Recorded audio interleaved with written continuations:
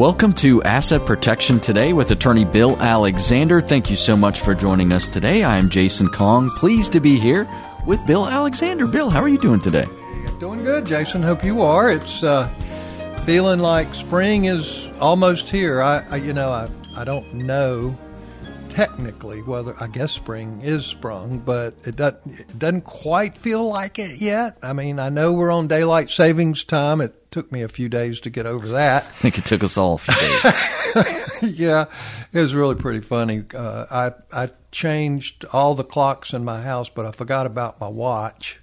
And when I came to work on that Monday, I was getting ready to go to lunch, and they said, "Whoa, can't go. Your next appointment's here." And I said, "No, I have an hour." And they said, "No, you don't. You have 3 minutes." But it's the kind of thing where it's still cool, and it's. I think we're all awaiting when it turns beautiful and all the buds are out and all that good stuff. But and of course, springtime is one of my two favorite times of the year. Particularly late spring and early fall to me are just the most wonderful times of the year. But it's like everything else. It comes with a dark side.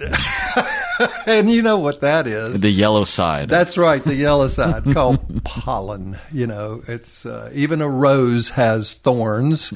And, it's we're just going to have to suffer that and then power wash our homes and cars and everything else until the pollen goes away. But, even after the yellow pollen is gone, we end up with grass pollen and oak pollen that we can't see. Those of us who have allergies know it's there.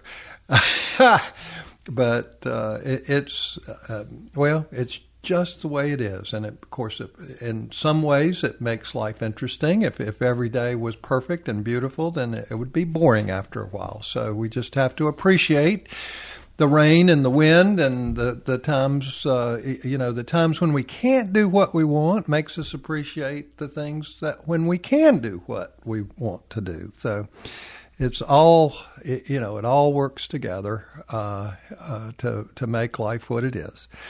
Anyway, get on and we need to get to the point, don't we? And so this morning, I want to talk about some estate planning documents. That's my job. I do estate planning along with my elder law practice and trying to help folks with their financial decisions and insurance decisions and things like that, and taxes particularly, because truthfully it all relates together in terms of good planning. So how you have to have an overarching plan. And part of that overarching plan has got to be your legal documents. And so the first document that I want to talk about is your last will and testament. Now, I have to say that from my own perspective, trying to assist clients getting, accomplishing their goals, doing what they need to do, some folks think that estate plan, in fact, most folks think that estate planning is all about how do you transfer your property at death. In other words, it's death planning. You sound like Darth Vader, sort of. But no, it's really not that. Good estate planning is 90% life planning. In other words, it's how do we deal with the bad things that happen to us? I mean, if life is perfect, which it never is, then and you don't ever have to deal with those rainy and snowy days in our lives, if you will, then why would you need documents at all? Because, life is perfect. You're immortal. All is well. You're never going to get sick. You're never going to get old. You don't need anything, right? You'll never run out of money. Well, the fact is that most of us do have to worry about those kinds of things. And good planning for your family is how you deal with that. In other words, part of it is who can you trust?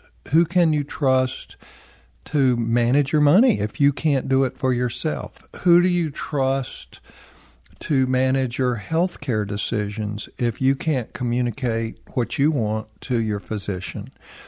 What documents do you need for that to happen? And so in a lot of ways, those are the more difficult decisions. How much authority do you give those trusted agents? What if you don't have a trusted agent? What do you do? Well, there are solutions to that. But this morning, I basically want to narrow as you know, there's so much we could talk about. I want to talk about the basics. And one of the basic documents is a last will and testament. Why do you do one? Why is it important? Why do you need to go to a lawyer to do it? Okay.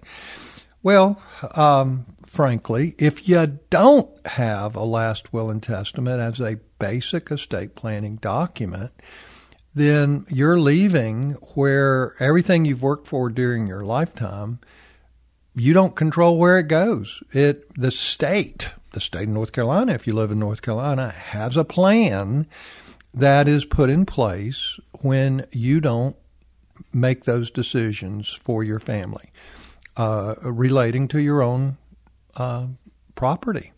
And that's called intestacy. And that's the state's plan for your estate when you don't have one. And, obviously it's unfortunate, but there are an awful lot of folks who never plan. It's like they either don't care or they think they're going to be immortal and not die until tomorrow so that they can do something today. Or they won't die until next week so they can wait till tomorrow to do it. I mean, that's right? Isn't that the way it is?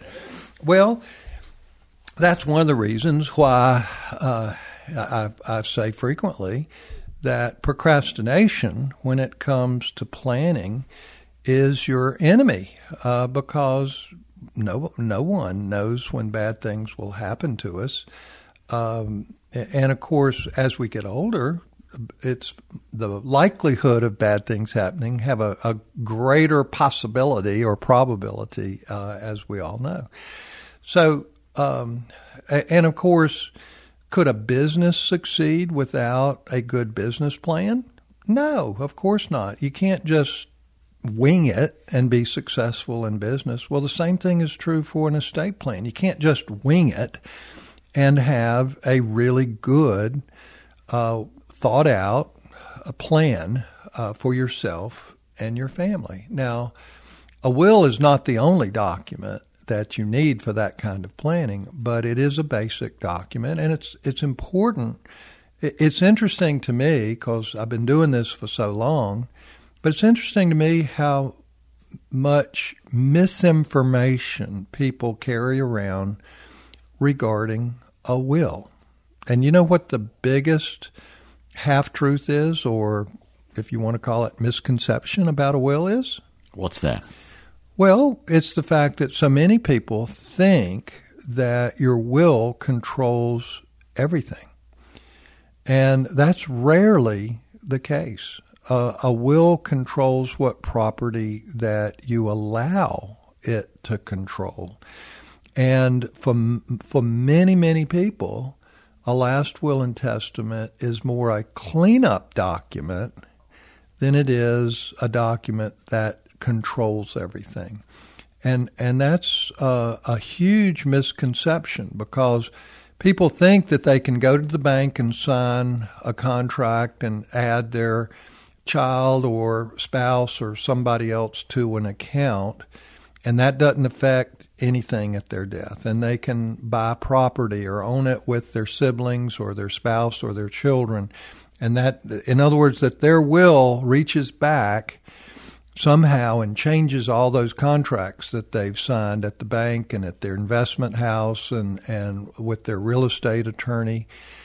And, obviously you also have what's called a beneficiary designation with your retirement plans. And, that's a big deal for a lot of folks. Years ago, it was almost always that your home was the biggest asset we have. That's not true anymore. For a lot of folks, their home is less valuable than their retirement account. And, of course, the retirement account is a beneficiary designation. So the point I'm trying to make is the fact that a will does not reach back and have any effect whatsoever on your beneficiary designations in your life insurance or your annuities or your retirement accounts. And it doesn't matter what kind of retirement. It could be an IRA, it can be a Roth, it can be a 401k, 403b, Federal Thrift Savings Plan, whatever it is. It's not going to affect those beneficiary designations. Now, it might, if you somehow have messed up and don't have a beneficiary designation because maybe you had it designated to a spouse and never put your children on there, and then your spouse dies, and so now you don't have any beneficiary. That happens at times.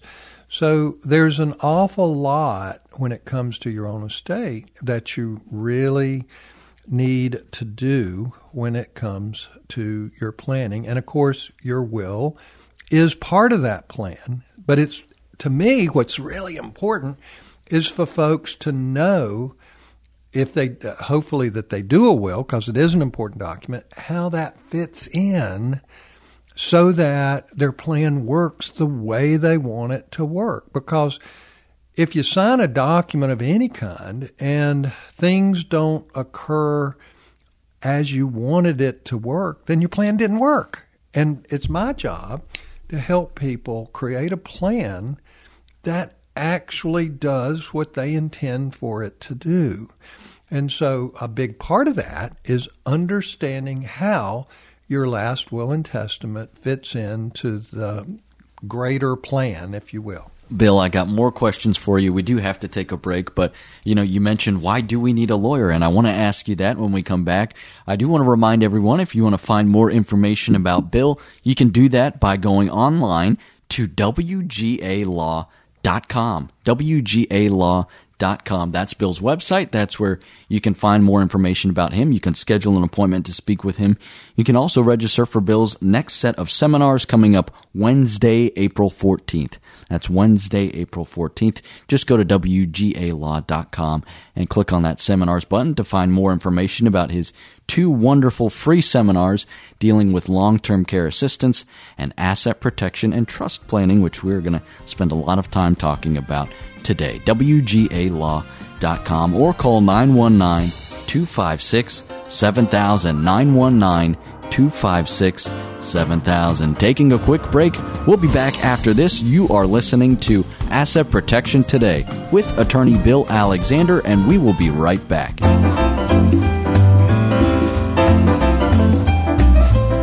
This is Asset Protection Today with attorney Bill Alexander. Don't forget, you can learn more about him at WGALaw.com. WGALaw.com. I am Jason Kong here with Bill Alexander, and Bill, we're talking about planning, and I think when most people think about planning, as you said, the will is one of the first things to come to mind, but there's lots of misconceptions, and as we were wrapping up last segment, it's not just enough to have a plan, it's making sure that your plan is executed properly. No question about it. And of course, right before the break, you asked me, well, I said that people are better off having an attorney draft and help them with their will. And there's no question about it. And the reason for that is because there are very few folks out there who are not lawyers who understands how they work and what you have to do to make them work. And lawyers use language that is tried and true. A lot of folks don't realize that, but the words that are used are words that have been interpreted by the courts or have statutory meaning. that make the document work the way people want it to. So basically your intentions are carried forward in the document. And, there are folks who complain about the fact you all use big words. Well, and of course we do. We're paid by the word. But I'm kidding now.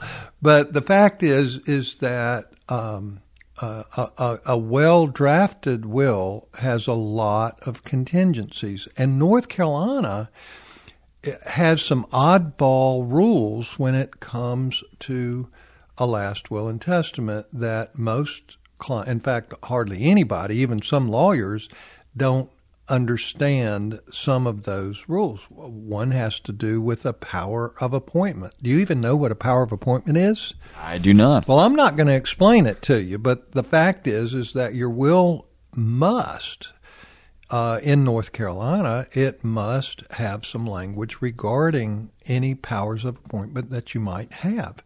Otherwise, the law gives it a different direction. Secondly, and just as importantly, if not more so, is that a will has to be executed with a great deal of formality. It also in North Carolina, and by formality I mean that you have to have the person signing the will, you have to have two witnesses, and you have to have a notary public, where everybody is together at the same time and signing in front of each other. That's a requirement. And if you don't do it that way, your will is not valid. And so the point is that if an attorney helps you with the execution of the document, it's going to be done correctly and it'll be a valid will. So to me, that is a no-brainer. And one of the things that's frustrating is the fact that a will, the law requires a will to be signed with a great deal of formality. It also has some language requirements in the will in terms of how it's executed. A lot of folks don't realize why it's there, but it's because the law requires it. The fact that we're over 18 and that we are competent and we're not being unduly influenced. In other words, we're an adult who knows what we're doing, and no one's telling us how to do it or what to do, or even influencing us as to what we want to do in our plan. Well, that's a requirement in North Carolina. If those magic words are not in the document, the clerk may very well not probate your will. Well, that's important for folks to understand. So, if you try to do your own will, or if you take something that's offline, that sort of thing, or you try to write your own words, you're asking for a lawsuit. If there's, you're asking for there to be a controversy over how to distribute things. And like I said, one of the things that's frustrating is the fact that your will which should have some really good contingency planning, because life doesn't go according to the way we want it to go. It happens around us, and we have to deal with it and go from there. So the fact is that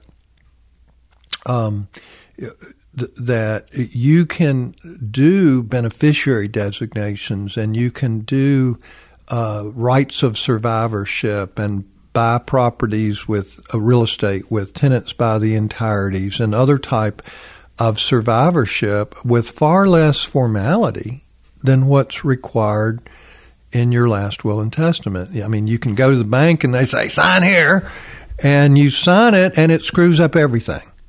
And so those are, that's why you really need a lawyer, not only to do your documents, but to make sure that all the other things that you might do doesn't screw it up. There's more to an estate plan than simply signing your documents and going home. It has to do with, it's the Paul Harvey thing. What's the rest of the story in terms of all the other things that you do that actually take priority in a distribution scheme over what your last will and testament does. Because you have to understand that unless you have all of your property tied together seamlessly, all your will is a cleanup document. It's not the document it really should be for you.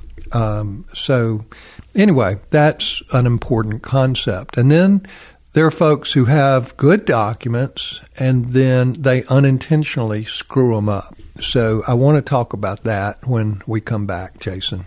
We will do that, Bill. It's so important that all these documents and your plans, all the components work in harmony, because it doesn't take much for a plan to become unraveled, and we're going to get into that conversation. And don't forget, if you want to find more information about Bill, maybe you have some documents that you want to have reviewed, or maybe you don't have some documents at all and you want to get on that. Go to WGALaw.com, schedule an appointment to speak with Bill, or call the office, 919-256-7000, 919-256-7000. A quick break and back with more.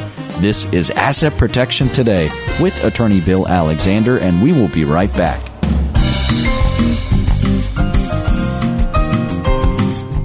Welcome back to Asset Protection Today with Attorney Bill Alexander. WGALaw.com is Bill's website. If you want to find more information about him, WGALaw.com. Jason Kong here with Bill Alexander, and we're talking all about wills and asset protection and planning, Bill. And we were just talking before the break that it's so important to make sure that everything is working as you intended, because these plans can unravel very quickly if we make a mistake. Well, no question about it.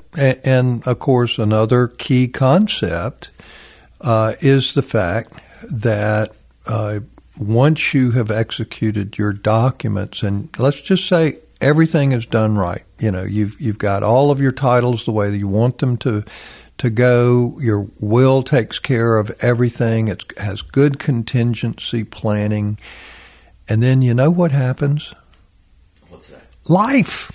The one constant in life, and I know you know the answer to this. What's the one constant? It's change, Bill. That's exactly right. And so the fact is that just because you did a document 5 years ago or 10 years ago doesn't mean it's going to be what you want today. And I mean, think of it like business. Can you do a business plan 10 years ago that's going to work for you now? Well, I mean, gosh, think about how technology has changed everything. Or in this world right now, coronavirus has changed everything, at least for the past year, and will continue to make life miserable for us for another few months. Hopefully less. I mean, at least we're going to be doing things differently. But the point is that life changes. It's a constant. And sometimes we love the change and sometimes we hate it. But the fact is, it's going to change. And so, I mean, in a lot of people's lives, for instance, children grow up. Sometimes they grow up to be wonderful, fabulous, caring, loving children, and sometimes they don't. Sometimes children go a separate path, and sometimes they fall into bad places. I mean, and there are things that we can't control. We'd like to, but we can't. Or our health goes in a direction that we don't want it to go in. That happens frequently. Or our family members die. The folks that we were counting on, they die or they move away, and they're not available to help us anymore. So all of that basically means, number one, when the law changes or when family situations change or intentions change, and we know what they will, then you need to seek counsel and update or revise documents. The best documents in the world need revision occasionally. Now, I had a client who came in this past week that is a great example of what not to do. Okay. And she came in and said, well, I need you to review what I have just to see if what I have will work. And then I started looking at her documents. And, of course, she had an array of documents. She had a general durable power of attorney, a healthcare power of attorney. She had a directive for natural death. She had a medical release, so she had most of her documents in order. She had a last will and testament, and she had a revocable trust agreement. So she basically had the full gamut of estate planning documents, and I started reviewing it, and guess what? And she gave me the originals to look at. Well, what this lady had done, and I've seen this happen time and time again, and it's like, come on now. She had taken a pencil and sometimes a pen, and she had marked through names and had and initialed it, of course, and X'd out paragraphs of do this and do that in her will and her trust, and also changed names in her powers of attorney. In other words, that person, I don't like that person anymore. That other person died, so I scratched them out and I put a sticky there and I initialed it, so that should be right. Right? You think that works, Jason? I'm guessing it doesn't work. No, of course it doesn't. In fact, it voids the document, the entire document. Why? Because you haven't done what it requires, which is all of those formalities of making a change to a document where it has to be witnessed properly, it has to be notarized, it has to be signed, where everybody does it together. And when you're by yourself scratching the original names out and substituting names and initialing it, are you doing it with the same formality? You are absolutely not doing it with the same formality. That's the point. And the fact that you've scratched the names out and initialed it made it really clear that you did not want that part of your document anymore. So guess what? It means you have revoked the document. So now you don't have documents anymore. Okay. So guess what? Now, what I tell folks is, look, if you're doing those things, in other words, changing the names, to help the lawyer redraft your documents so that you can sign it again, great, but use a photocopy. Don't use the original, because you're clearly revoking it. And in most cases, almost all cases, the changes you're making might be relatively subtle, but they are important. So guess what? It's time to get your documents revised. Well, the funny thing about this, my client who came in, and she was a wonderful person, but fact is, she had marked all over her documents. She had so many sticky notes and initials on every document she had, just about, and it was just like, I was just scratching my head. I was going, oh, come on now. This. Well, one thing that was clear was that her documents needed to be revised, but the lesson for the day is, don't take documents, even lousy documents, don't take them and start marking through them with your originals, because all you're doing is revoking that document completely when you've done that. So if you want to make the changes so you can basically show the attorney what you're trying to accomplish, use a photocopy and get to the lawyer as quickly as you can to get your revisions done. And of course, the other thing too, at least because, as you know, I do an awful lot of trust-based planning, there are an awful lot of trusts that I review that really, maybe it was because it was done when the tax exemptions were much, much lower, or just because it was done by folks who don't do a lot of trust planning. But an awful lot of trusts that I see are not done very well. And so we tend to revise the whole thing frequently for folks when we end up reviewing a trust agreement. And it's because the folks want us to, because we say, well, this trust doesn't have any of this kind of planning in it or that kind of planning in it. Do you want those things? Absolutely, we want those things. Okay, well, we're going to change your trust completely in order to give you those things that you didn't get otherwise. And then, of course, there's a great big problem even with trusts that messes it up completely. And I see this more often than not. And you probably remember what it is because you have to listen to me every week, Jason. So what do you think that is with trust that people don't do? Changing title to make sure you've got it in your trust. Exactly. It's the same issue with the will. You have to have your titles to match your planning. And that's why I get so frustrated with bankers and investment advisors that try to get people to to sign a contract on how to distribute their property when they have no clue what the estate plan is. And oftentimes they can screw up those plans. But you're exactly right. There's so many people that come in, they have a nice trust agreement. And the first question I ask is, well, what have you put into this trust? Now, because and they look at me like, you mean we were supposed to do something else other than sign these documents? And I'm going, yeah.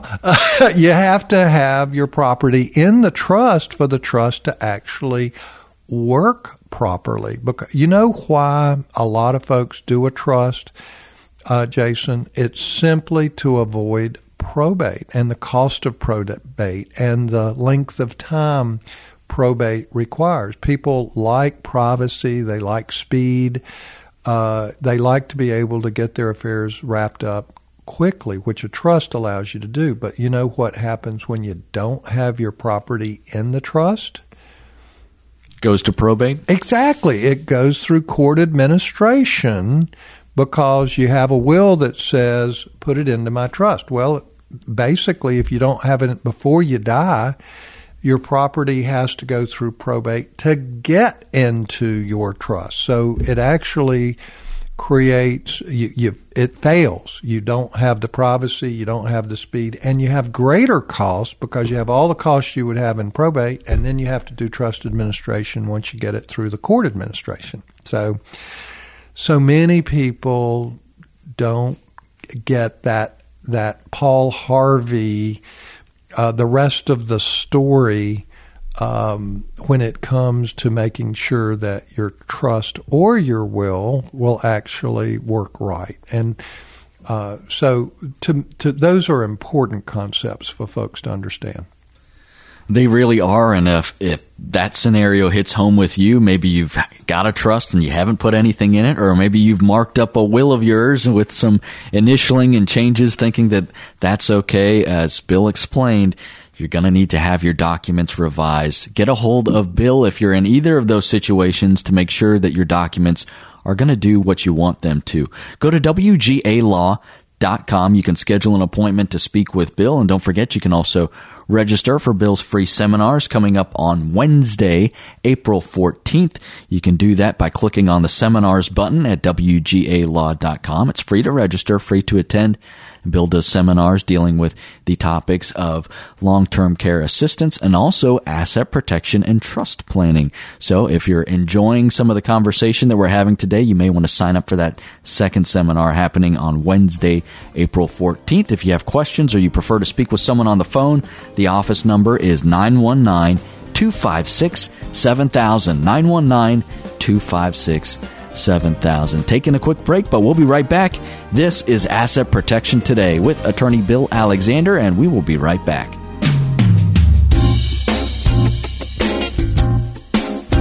You're listening to Asset Protection Today with attorney Bill Alexander. Don't forget, you can find more about him online at WGALaw.com. WGALaw.com. I am Jason Kong here with Bill Alexander, and we're speaking on wills today, and we also mentioned trusts last segment, Bill, and there's always some question, at least from a simple mind like mine, on the differences between wills and trusts. Well, It is important for folk. I get a lot of questions in my office about what's a trust, how does it work, what are the advantages versus a will. But so the first thing is a will is an important document, and even when you have a trust, you absolutely need a will as a cleanup document to put it into your trust at your death. Hopefully everything's in your trust, but most people have a little bit of cleanup to do. It might only be a vehicle that you own, or it may be something else that's not in your trust. But the fact is that a will is an important document so that your trust can work better upon your death. But of course, you can have, one of the disadvantages of a will, if you get down to it, is it requires probate. Now, don't forget that if you don't have a will, in other words, the intestacy laws apply to your estate, then guess what? You have probate. So if you have a will, you have probate, you have court administration. If you don't have a will, you have court administration. So there are ways to avoid the court administration, and a trust is clearly the best way to avoid the time and hassle and expense of a court administration, assuming that you have the right kind of family and resources. Now, you can do some basic tax planning, estate tax planning, with a will. It's harder to do advanced planning with a will, but you can do some basic estate tax planning with a will. You certainly can determine where your property goes at death, assuming you don't screw it up by other title issues that we talked about earlier. And you can, to some degree, you can create some simple trusts for, with asset protection for your spouse and children. And as you know, we do a lot of long-term care planning, and with Medicaid asset protection planning, a will-based trust, what we call a supplemental needs trust, is a very, very important way to protect your spouse, and the only way to protect your spouse upon your death. So, wills are an important part, but they don't, a negative is they don't take effect until you die. And they're obviously less sophisticated in terms of the planning that you're trying to create. One of the biggest disadvantages is you cannot create an incapacity plan for yourself with a simple will-based plan, because number one, it doesn't take effect. Now, you can sign a power of attorney giving someone authority, but the advantage of a trust is the fact that you can give your successor trustee, your agent, which very well might be the same person that you have as your agent under a power of attorney, you give them fiduciary duties under your trust. In other words, they have a fiduciary duty to carry out what you want as you've set it out for when you're disabled and incapacity. And that those duties can be how you want your money invested, how, whether you want property sold or held, whether you want it rented or not, whether or not you want to prohibit your fiduciary from placing you in a nursing home. And if you have enough resources to pay for 24/7 home care, you can do that. Not everybody enjoys that type of liberty, if you will, but there are an awful lot of folks who can afford it. But they have to give their successor trustee, often their children, those fiduciary duties to carry out that which a trust actually requires. Well, guess what? Your children actually have a conflict of interest because they'll get a bigger inheritance if they stick you in a nursing home, which is less expensive than paying for home care. So now most children don't look at it that way, but there are plenty of them who do. So, and I have my orphan clients don't have children. They don't have a spouse. They don't have a sibling. So those folks sometimes do a trust, even though they don't need one for the distribution of their property. They do a trust simply because they want a fiduciary obligation for somebody to take care of them with their money the way they want to be taken care of.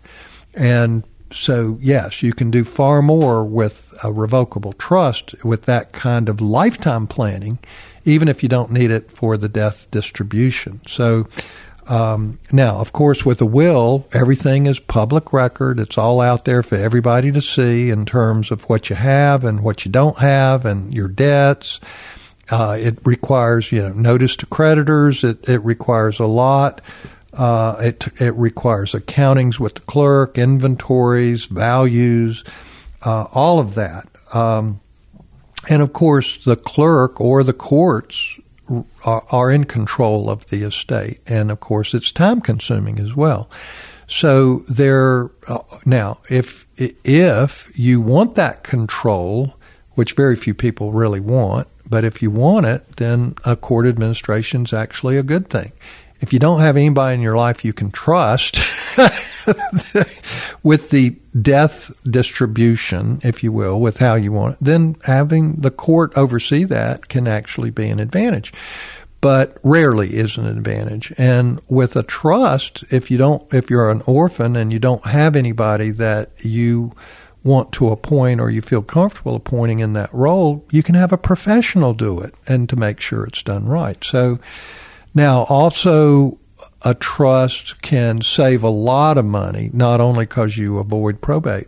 I mean, if you own real estate in more than one state, a trust is always going to save you money. Even though, now, one of the disadvantages of a trust is it costs more, and you have to fund it during your lifetime. So funding of your trust is sort of like distributing it after your death. So you're basically doing that in advance. That's one of the reasons that a trust actually works better and saves a lot of time, because all your property's already in the trust, and it's so much faster and easier. But you can also do far more successful, sophisticated planning with the trust, whether it's asset protection for your spouse, asset protection for your children, which is why most of my clients actually do revocable trust planning. It's not about them. It's not about their spouse. It's about their kids and how to protect that inheritance. And you can do that. And you can do it with generation skipping. You can do it with great estate tax planning and other ways. So a trust really does give so many folks advantages that you can't do in a will. But for other families, a will works. And if those advantages appeal to you, I highly encourage you to register for Bill's free seminar happening on Wednesday, April 14th. Bill has one seminar dedicated to asset protection and trust planning. If this is something that you're interested in finding more information about, this is a wonderful way to do that. It's free to register, free to attend. Go to WGAlaw.com, click on the seminars button, WGAlaw.com. Hey, and don't forget, as we mentioned last week, if you attend the seminar, you also get a free consultation after that. WGAlaw.com. Just click on that seminars button. We're taking a quick break. We'll be back with more. This is Asset Protection Today with attorney Bill Alexander, and we will be right back.